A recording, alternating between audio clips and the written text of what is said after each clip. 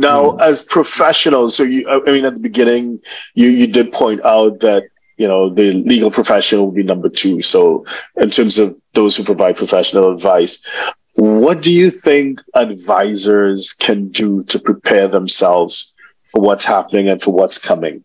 I mean, aside from integrated into their marketing, but as a professional, what steps do you think can be taken? Yeah, I mean, I just recently saw a law firm that had on its website sort of this logo, and below the logo it said "powered by AI." So I found this very that is very aggressive. But I would say that maybe it's very smart marketing. I would say that definitely everybody should try these things out, and you don't have to take out the subscription. I mean, I have, and I can really recommend it.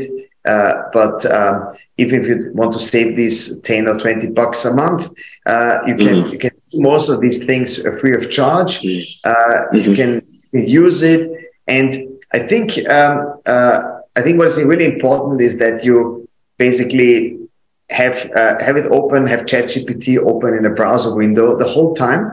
And always think about what you're doing, whether you might use it. Yeah. So just to give you an example, I would be very cautious in entering any sort of client-related information. That is certainly not advisable. I mean, there are some things you can do, but basically, when you have something which is for a client, you might want to take a sanitized version of that. I mean, often we have anyway in our memos we write XYZ, and then we define it as the client, and then from that point on, it's just the client, and you don't have any names and addresses and the dates of birth and so on.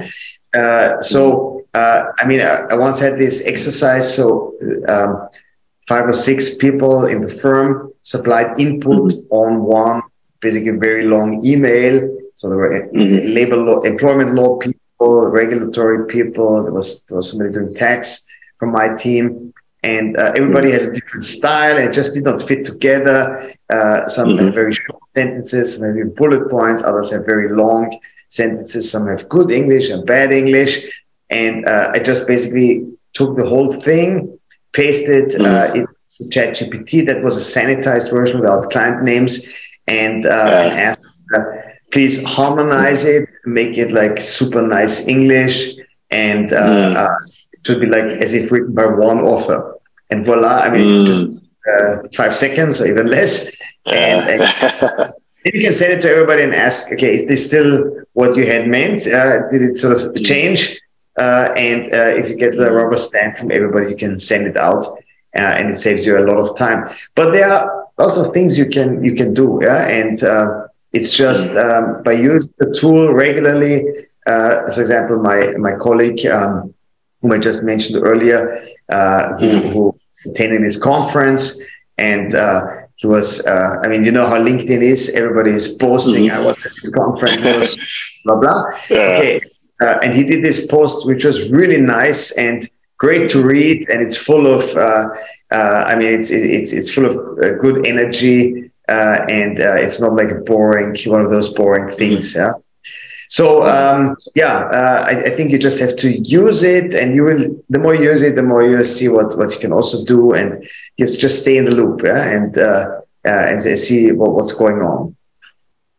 So if you're a 6, 7, or 8-figure investor, entrepreneur, or business owner who needs a tailor-made solution from a qualified team of professionals, we can help you achieve the international lifestyle, the freedom, and even the tax savings you're looking for. Visit us at htj.tax and live that international life.